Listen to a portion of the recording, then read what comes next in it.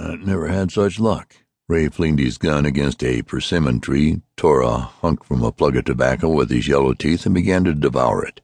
At least he seemed to be eating as he spat streams of amber against the sumac bush. "It looks like good hunting." I pointed to an area thickly overgrown with timber. "Plenty of squirrels in there, anyhow. I could see them running along the ground under the trees. First game I had seen at all.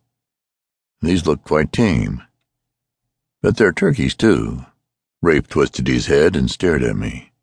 Something about his face reminded me of a turkey. It was red, with a beak of a nose above a long neck. "I don't hunt there," he said, and his face darkened, seemed almost frightened.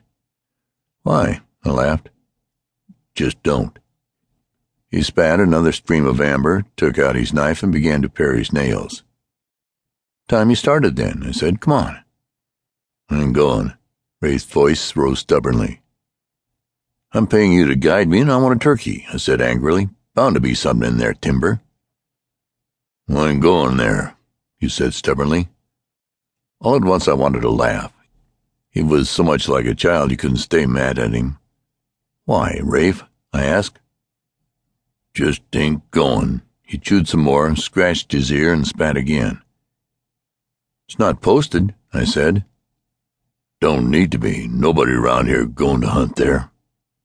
"You sound like the place was haunted or something." I was still laughing. He stuck his nose in the air, but didn't speak. "Who lived there?" I asked. "Nobody living there now." "Well, who did then? Murderers or something?" "Old Jacques Davis and his sister Effie." "Bad folks? That why you're scared?"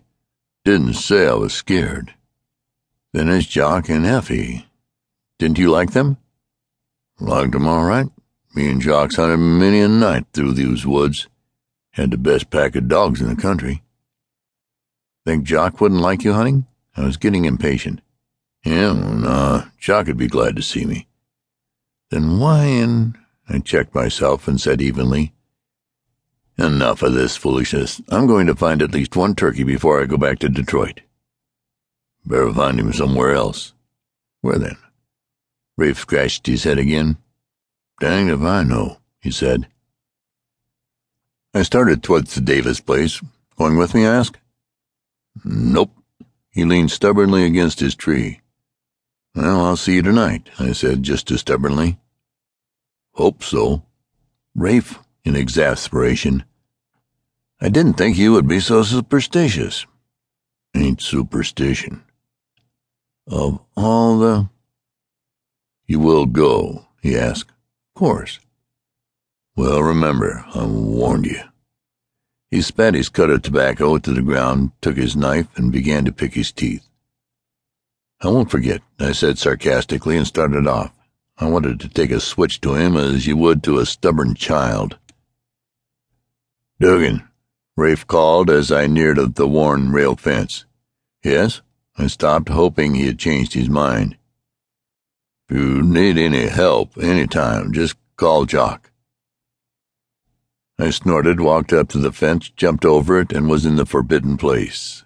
Late that afternoon I stopped to rest and eat my lunch. 3 turkey toms and 6 squirrels were a good-sized load.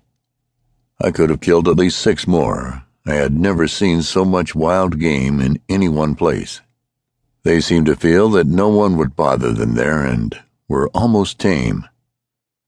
Oscar, Grady, and the boys would never believe me when I told them. I wished now that I had brought a camera. Squirrels played all around me as I ate. A row of turkeys topped the hill and walked slowly by. I couldn't resist them and raised my gun to shoot. Something pushed it to the earth, and I could have sworn that I heard a gruff but definitely feminine voice say, "You ain't gonna kill no more." Startled, I looked around, then grinned ruefully. Rafe had got me to thinking things, but the turkeys were out of sight, so I finished my sandwich, cupped my hands, and drank from the clear, cool spring that ran from under a rock. Then I picked up my game and started back the way I came. There was the same rail fence. There was the sapling I had broken as I jumped it.